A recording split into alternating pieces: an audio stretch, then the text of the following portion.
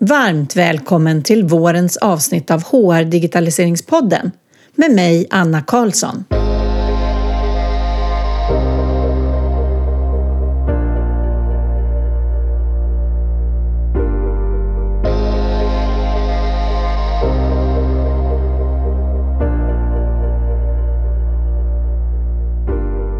När man ska använda digitala verktyg för att göra saker smartare, enklare och bättre för verksamheten, det vill säga man ska genomföra ett digitaliseringsprojekt, så är en av de viktigaste delarna att förstå och arbeta med den förändring som projektet innebär.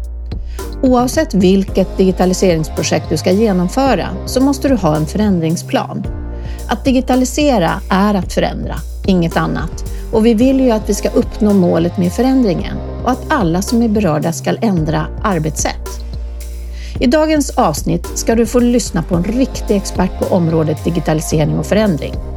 Camilla Rens har varit ansvarig för stora digitaliseringsprojekt inom många olika verksamheter och är förändringsexpert med djup IT- och affärsstrategisk kunskap. Och då menar jag alla typer av digitaliseringsprojekt. För det är ingen skillnad om du ska digitalisera något som har med HRs ansvar att göra eller om du ska digitalisera något inom verksamheten. Jag rekommenderar att du delar det här avsnittet med alla dina kollegor så att era digitaliseringsprojekt får en bättre sannolikhet att lyckas. Deal HR är den första globala leverantören där du kan hantera alla dina medarbetare i ett enda system. Med Deal HR kan du anställa vem som helst, var som helst med bara några knapptryck. Du får ett smart system där du hanterar både anställda och alla dina konsulter. Med Deal HR får du hjälp med allt annat krångligt som hjälp med visum, kontor och utrustning när företaget expanderar internationellt. Deal HR hanterar också alla dina löner var som helst i världen via en kontakt utan en massa lokala lönehanteringsbolag. Allt via Deals globala payroll-funktion. Deal erbjuder nu dig lyssnare att anställa en person gratis via Deals plattform. Skicka ett mejl till hej@hrdigi.se med titeln Deal för att ta del av erbjudandet. Detta gäller under hela 2023.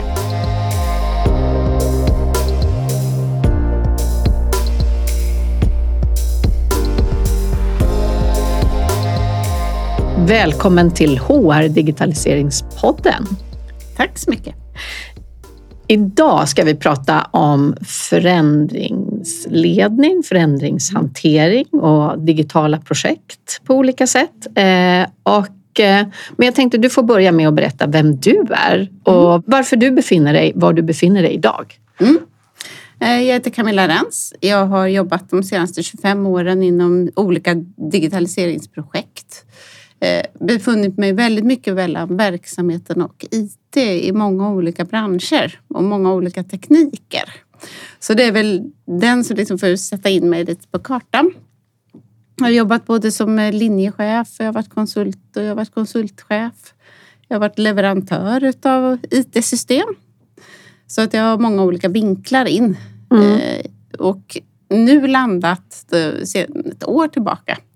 Att det jag verkligen brinner för och vill jobba med, det är ju kring transformationen, kring införandet av IT-system. IT-systemet är en liten del, men verksamhetspåverkan och den förändringen man behöver göra i verksamheten är det stora. Så det är någonting som jag verkligen tycker är superroligt. Och jag tänker det är ju det man vill åstadkomma ofta i digitaliseringsprojekt. Men vad är digitalisering för dig då? Och det är många olika saker. Allting ifrån att man vill automatisera någonting som är ganska enkelt oftast att införa. Man kanske robotiserar några klick eller man gör det. Då förändras inte så mycket för medarbetaren utan mer man får ett verktyg så att någonting går enklare och snabbare.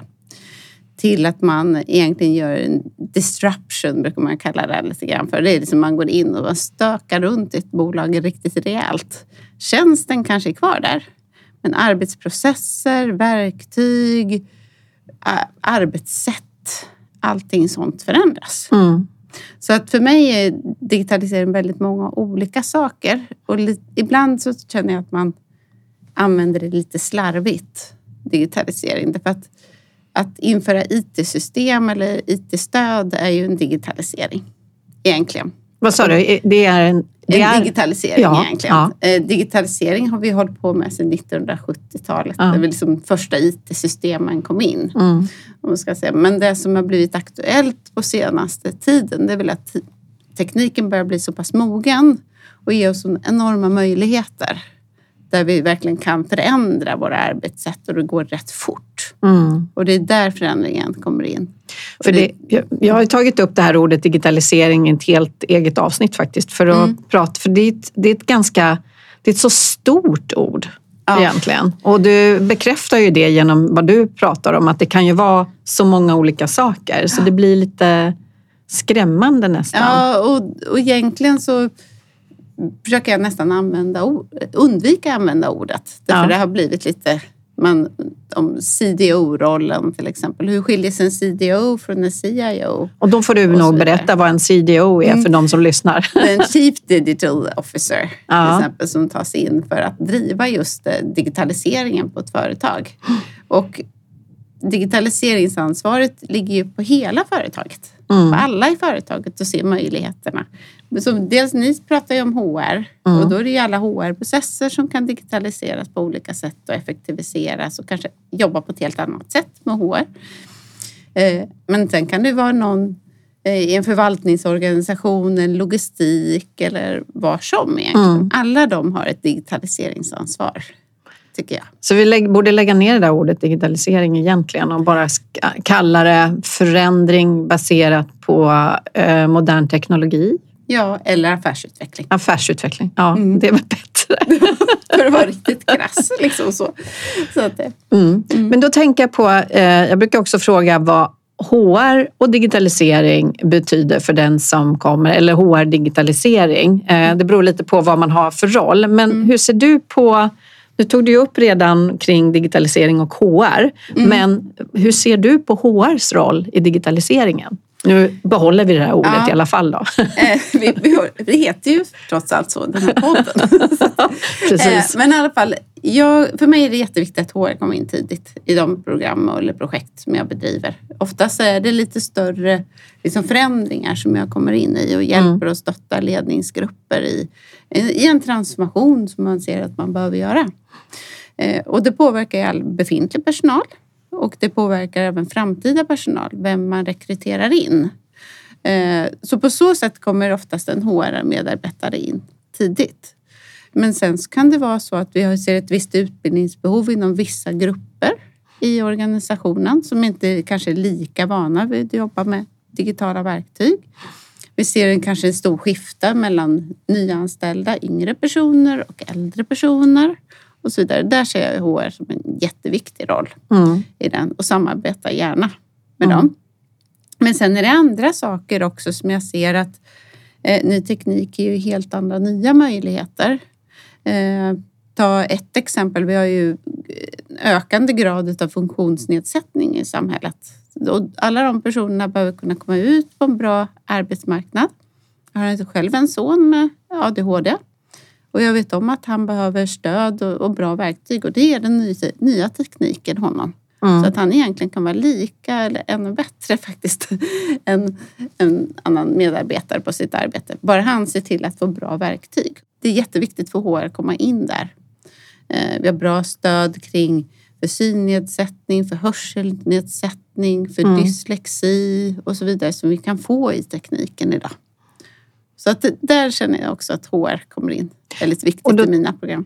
Och då tänker jag att det här HRs roll, den blir ju bara större och större. Det har vi tagit upp i några andra avsnitt. För att när man då diskuterar inte bara utifrån HRs roll och arbetsuppgifter utan det större perspektivet kring medarbetarna.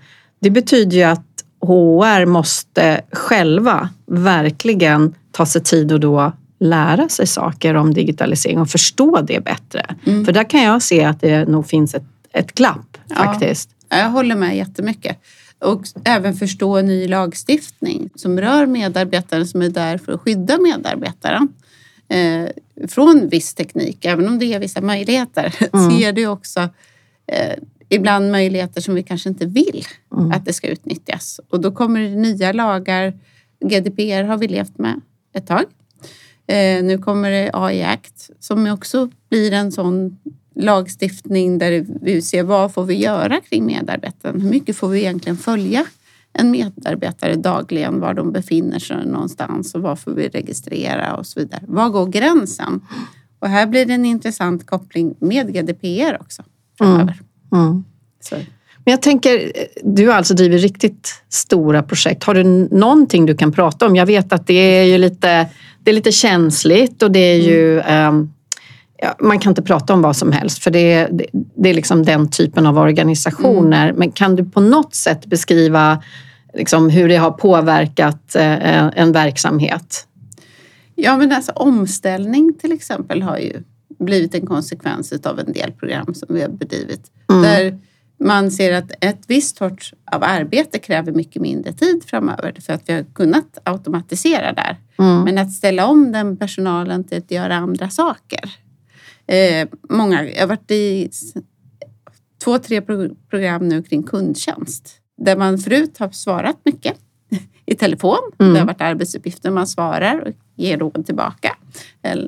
Eller ger service på olika sätt. Men att de blir mer och mer försäljande organisation.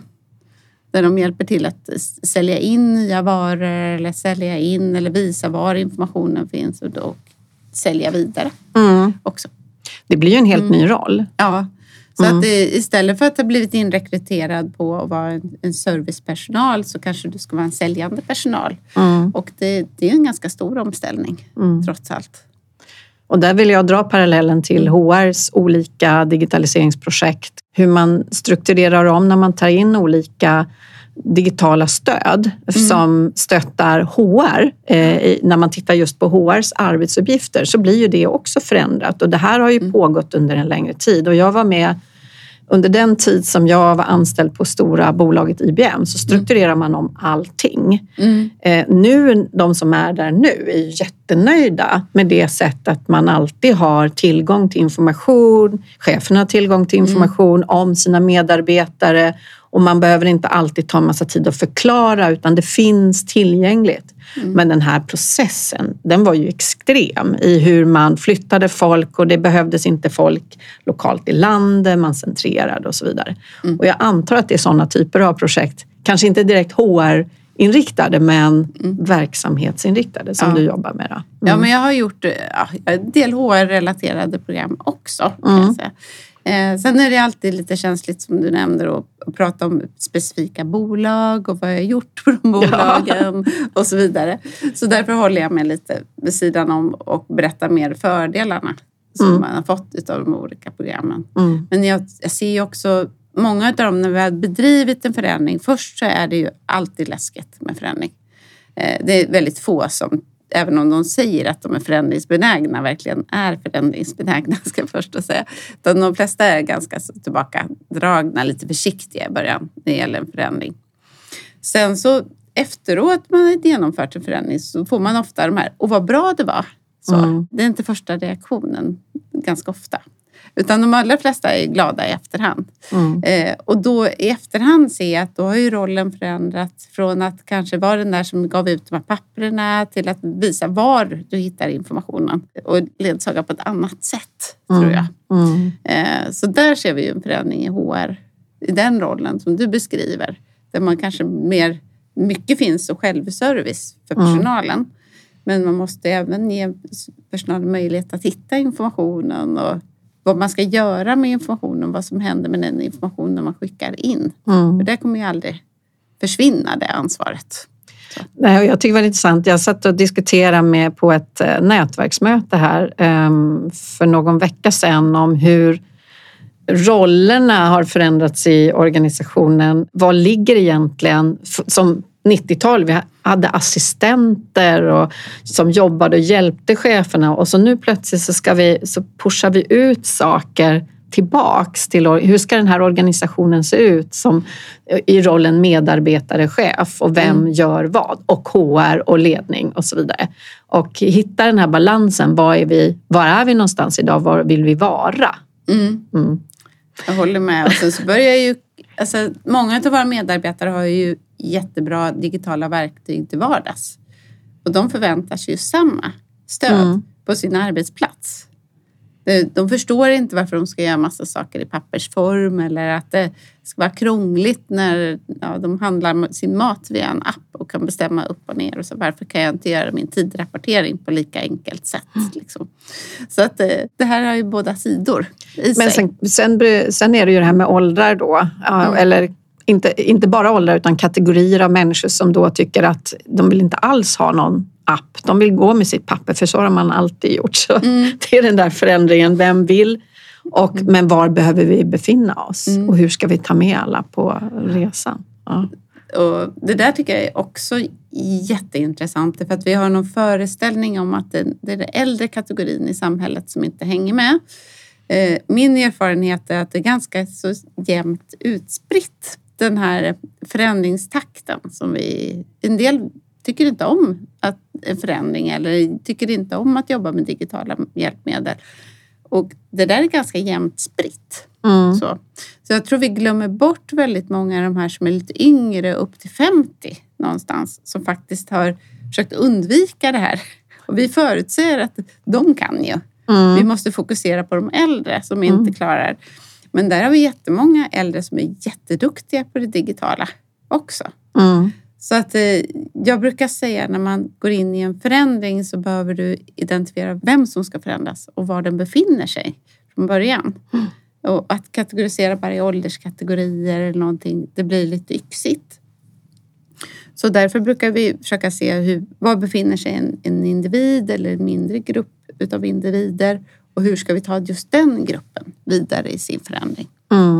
Och vi gör så jag brukar säga one size fits all för alla. Så kommer vi antagligen bara få med oss kanske 5-10% in i förändringen. Utan vi behöver liksom se var befinner de sig. Hur ska vi ta dem vidare? Hur ser deras förändringsresa ut framöver? Så du måste verkligen tänka i olika perspektiv. Och jag håller med. Jag brukar ta upp åldrar. Bara för att det blir ett enkelt sätt att diskutera ifrån. Men det handlar ju om individer. Vilka är de här individer? Styrkor och svagheter och bakgrunder och erfarenheter. Så det kan ju vara helt olika på olika arbetsplatser. Och helt olika också i en arbetsgrupp. Exakt. Det kommer återkoppla till det här med funktionsnedsättningar till också. Att det kanske är helt andra saker som har gjort att de har undvikit olika verktyg tidigare för att man inte har förstått det, man inte har sett det och så vidare. Så att det är därför vi behöver liksom ta in den här lite 360-vyn i var befinner sig personen, vad kan de, vad är de trygga i, vilken förmåga har de att ta till sig en förändring. Men vad är då de vanligaste misstagen man gör i ett förändringsprojekt som det helt enkelt är när man digitaliserar någonting? Vad har du sett? Ja. Det där är ju förstås en sak då. Exakt. Ja. Det är en av de vanliga jag brukar nämna. Att man tror att den här one size fits all. Liksom att vi har gjort en utbildningsplan. Och därför har vi tagit oss an förändringsledningen. Då har man glömt bort hela... Jag brukar använda en modell som är ganska vanlig inom förändringsledning som heter ADKAR. Den står för Awareness, Desire, Knowledge, Ability and Reinforcement. Det är de 5 huvudblocken. Och grundprincipen är att först måste man skapa en medvetenhet, awareness, att det är en förändring på gång. Och sen så behöver man skapa som en desire, att man verkligen vill att det här låter roligt och trevligt. Och det är någonting det är en förändringsresa som jag vill kliva på. Och har man inte satt den grunden så är det ingen idé att påbörja nästa steg. Som är att man ska skapa förmåga att göra en förändring och kompetens kring den. Därför att och många gånger lägger du bara fokuset där i mitten. Och då har du tappat en ganska stor del utav de här som inte har förstått varför de ska förändras överhuvudtaget. Eller vill förändras. Så. Och sen så lägger man bara fokuset i mitten så glömmer man även R i det hela. Och det är reinforcement. Och här måste man gå in och liksom se till så att förändringen blir beständig. Så att man går in och mäter en förändring. Och se till liksom att den håller sig kvar. Där man varit. För att annars faller det tillbaka igen i gamla hjulspår. Så att den brukar jag ha ganska mycket i huvudet också. Och tillbaka till misstag där man tror att utbildning och kommunikation, sen är man helt och hållet hemma. Då tänker jag att du måste lägga en hel del tid under projektet, så måste du analysera fram vad är egentligen fördelarna för alla. Och det här är ju någonting, för det är så lätt att springa in i någonting utifrån mitt perspektiv då, när jag tittar på HRs perspektiv, så tittar man att man ska införa något nytt verktyg som är bra för HR. Men du måste ju ha ett värde där för alla de andra som ska använda det här verktyget och vilja att göra det. Och definiera det tydligt och klart och säkerställa med dem att du har förstått vilka det berör. Jag håller med helt och hållet. Just det med 360-vyn brukar vara sånt som jag tjatar om också. Det är att vi behöver sätta oss ner. Hur berör det andra delar av organisationen? Hur behöver vi samarbeta? Och hur ska vi få ut budskapet på olika delar av organisationen också? Så att många gånger tillbaka till så utbildningsmaterialet tas fram kring IT-stödet. Men för att kunna använda IT-stödet och för att förstå allting runt omkring, då måste man kanske ha en del av utbildningen som rör hur beställer du IT-stödet från början. För annars så har du inte förstått hur du kommer in i det. Om det är tanken att du ska använda en mobiltelefon för att göra någonting framöver, så behöver det kanske börja redan på det stadiet. Så här beställer du din mobiltelefon. Och för att de processerna ska fungera ihop med de som ska leverera dem från början, så att det går på ett bra sätt och sådär. Så att många gånger så glömmer vi bort det där. Så. Att ta alla de här steg, kolla alla stegen hela vägen ut på något sätt. Nu sitter jag här och pekar, men det ser ju ingen. För jag tänker på ett projekt som jag har varit med om, där man just ville att rulla ut, för att HR-system har ju den tendensen att de oftast berör alla. Det är det första projekt kanske som man har gjort som berör varenda medarbetare. Men man har inte tänkt igenom hur alla de här medarbetarna ska ha tillgången till det här digitala systemet. Man kanske aldrig har och inte vill dela ut mobiltelefoner. Jaha, hur ska man göra då? Är det känsligt data? Men ska man få valfritt göra det? Använda sin egen? Och hur gör man det? Och hur säkerställer man att det är rätt användare? Och så vidare. Så det är ju väldigt många saker som det är lätt att förbise om man inte tänker sig för. Och så ska det här funka. Från beställning. Men hur det finns sån här, vad heter det?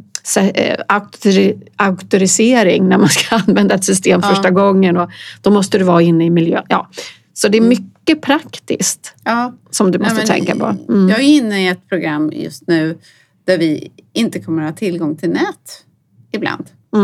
Och då måste ju systemet och lösningen fungera offline.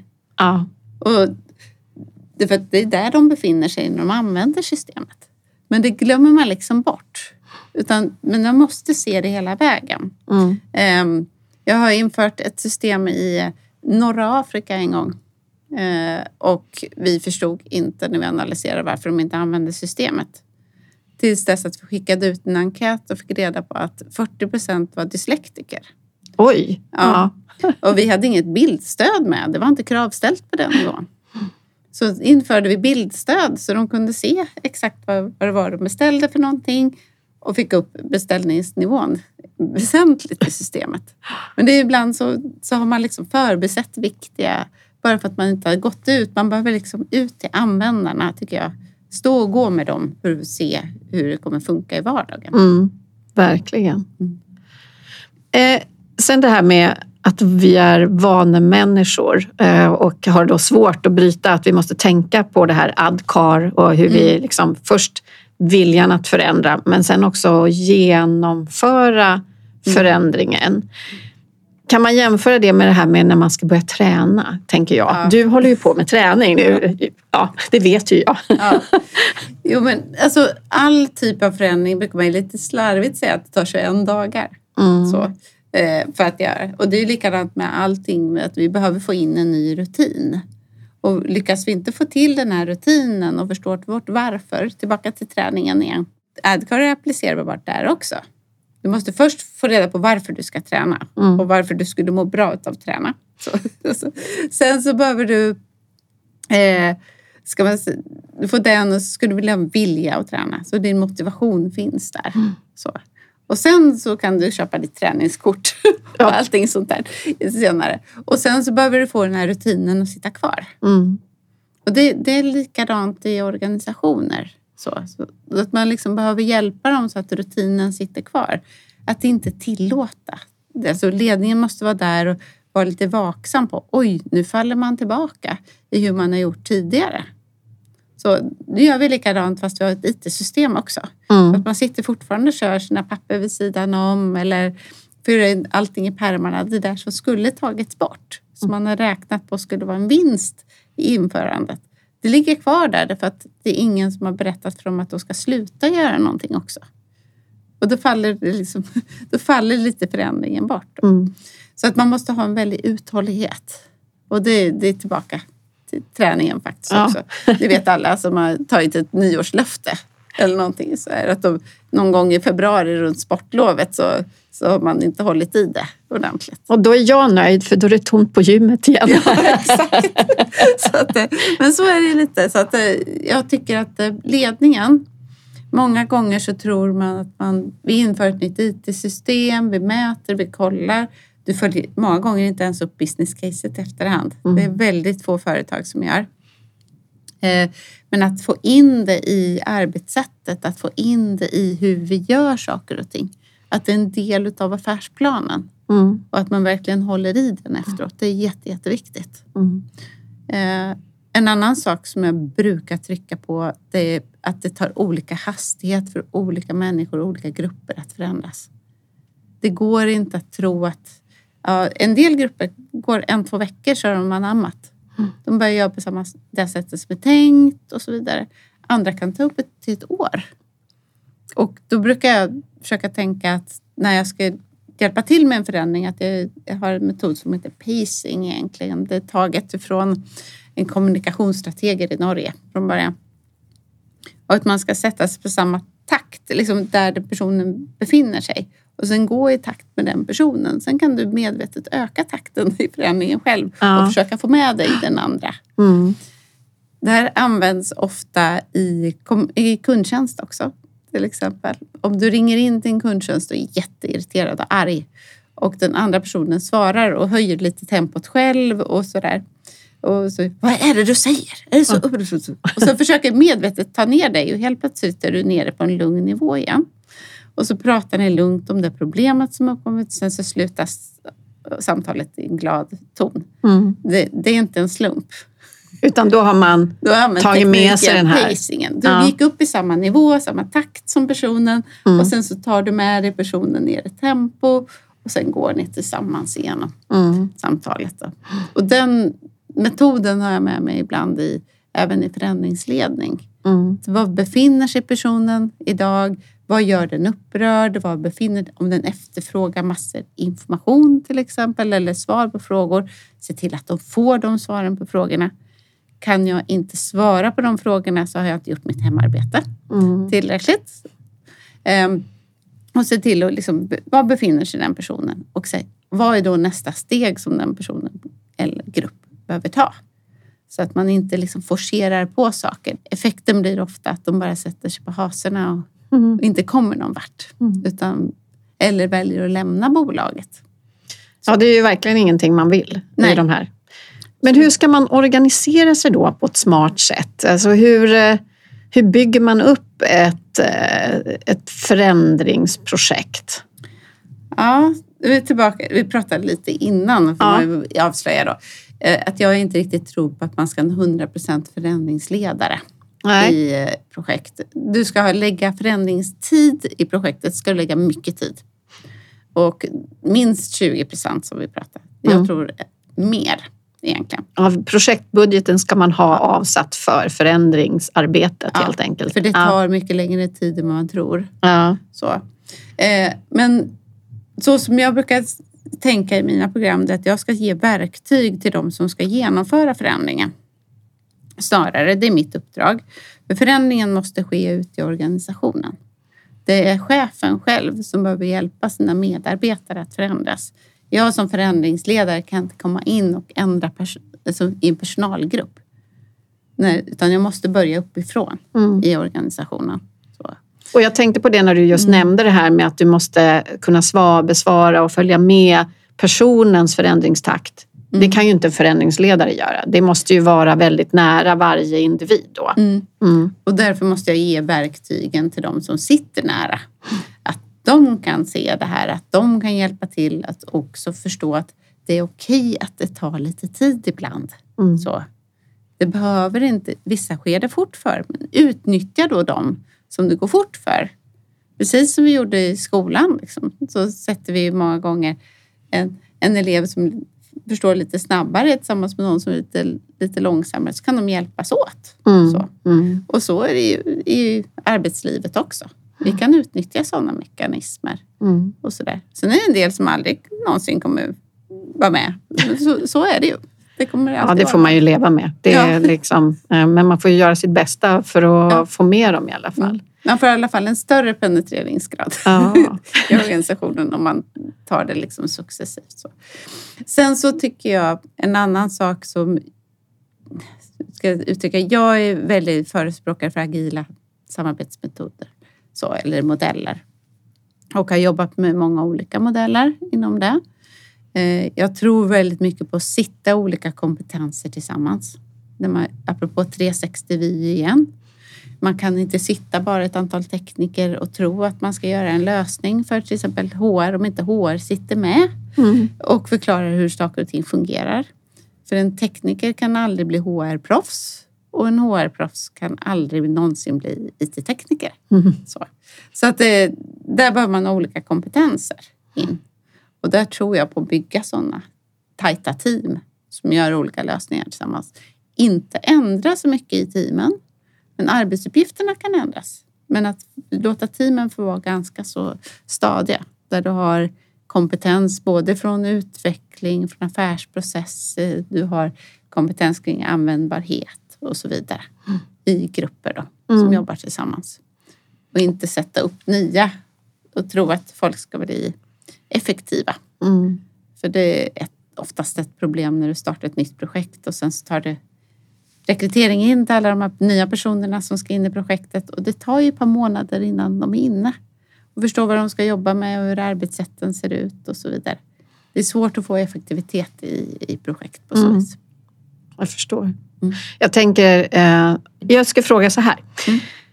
Så om man då, att jobba med förändringsledning, att vara ansvarig, att ha den här rollen i ett projekt. Ta ansvar för den här 20% av budgeten som då kan vara ganska stor. Men hur tar man sig dit? Alltså hur blir man en duktig förändringsledare som kan jobba med hela organisationens förändring och stötta alla och göra de här planerna? Och det finns ju liksom inte det finns massor av olika certifieringar och utbildningar, givetvis. Så, jag säger ingenting annat. Men jag tror en styrka, om man ska jobba med det, har haft många olika roller. Det märker jag själv att jag har en styrka i att jag förstår hur leverantörerna tänker, hur de olika linjecheferna tänker och så vidare. Att det har varit många olika branscher för att förstå hur lätt sätta sig in i hur de är. Den tror jag. Sen är det nog inte helt fel att ha en beteendevetande bakgrund på något vis. Jag har läst någon slags av beteendevetenskap. För i alla fall vara intresserad utav människor. Och vad som händer när man driver sånt där. Sen behöver man vara väldigt strukturerad, trots allt. Ja. För det är inte enkelt att driva en förändring, utan du behöver vara där och du behöver hjälpa till att kartlägga. Du behöver se det här nuläget. Du behöver hjälpa till många gånger identifiera ett börläge. Därför oftast är inte det så detaljerat, det här börläget. Vart är det egentligen ni vill? När man börjar ställa detaljfrågor så får man, dit har vi inte kommit riktigt än. Så. Utan det här börläget behöver vi också hjälpas åt att identifiera liksom så tillsammans. Och sen så är det hela den här vägen framåt. För alla de här olika individerna och hur ska det finnas verktyg för olika personer och sådär. Så en struktur och en kreativitet behöver finnas. Och en förståelse och intresse för människors förändring då. Exakt. Så jag vet inte om man liksom... hur man blir det, jag var jäkligt nyfiken. Ja. Jag tycker det här är otroligt spännande område att vara med i den här typen av projekt. Men jag förstår ju också, det finns en tro ibland att HR har den här kompetensen. Men det är ju inte säkert som du säger då. Man behöver ju ha en ganska bred erfarenhetsbas då för att kunna ta ansvar som förändringsledare i större projekt. Jag håller med. Det är nog en lite ny roll inom HR trots allt som är superintressant. Men man har många byggstenar från HR som man verkligen behöver för att driva en förändring. För att förstå det har HR-perspektivet in och så vidare. Men sen så IT-kompetensen är ju inte alla gånger man har på det sättet. Man behöver det på en viss nivå i alla fall. Förstå hur saker och ting påverkar medarbetaren och sådär. Den tycker jag är jätteviktig att man har. Är det någonting mer du vill skicka med som sådär tips och råd till när man ska genomföra projekt? Ja, men det kan väl möjligtvis vara kring det här, hur gör du en hållbar förändring? För att vi har ju pratat om lite så här pitfalls och lite sådana saker som händer. Men att ha en långsiktig plan. Att verkligen hålla sig kvar vid den. Jag har nämnt innan, men vi jobbar oftast med liksom kanske 1, 2, 3 årsplan framöver i tiden. När vi gör någonting.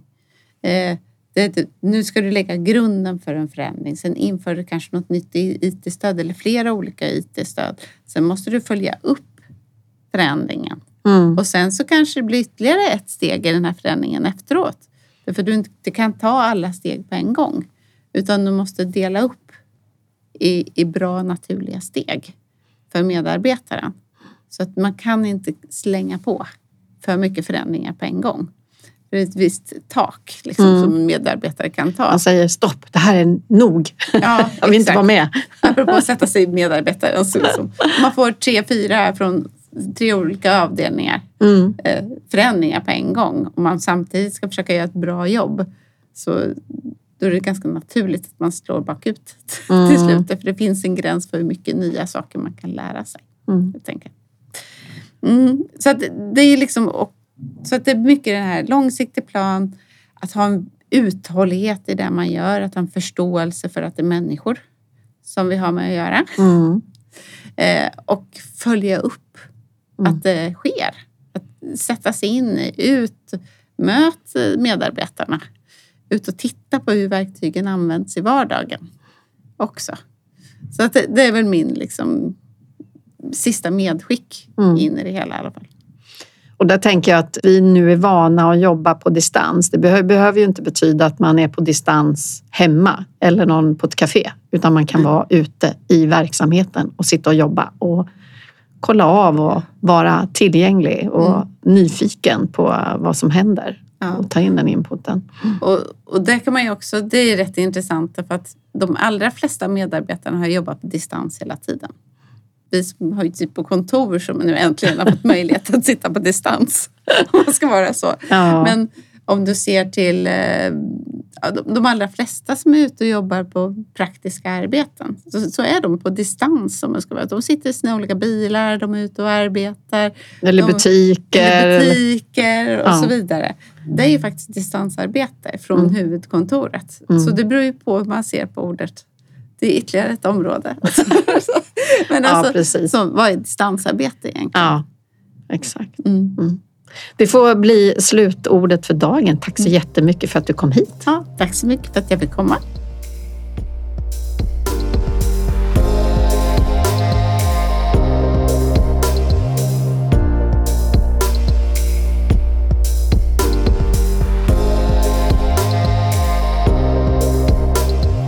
Tack för att just du har lyssnat. Podden levereras av HR Digitaliseringsgruppen och jag som pratar heter Anna Karlsson. Vi har fokus på att underlätta digitalisering för dig inom HR genom att erbjuda vår kunskap i form av poddande, konsultstöd, utbildning och mentorskap. Och på det sättet skapar vi tillsammans en digital framtid för HR. Du hittar info om både podden och gruppen på hrdigi.se.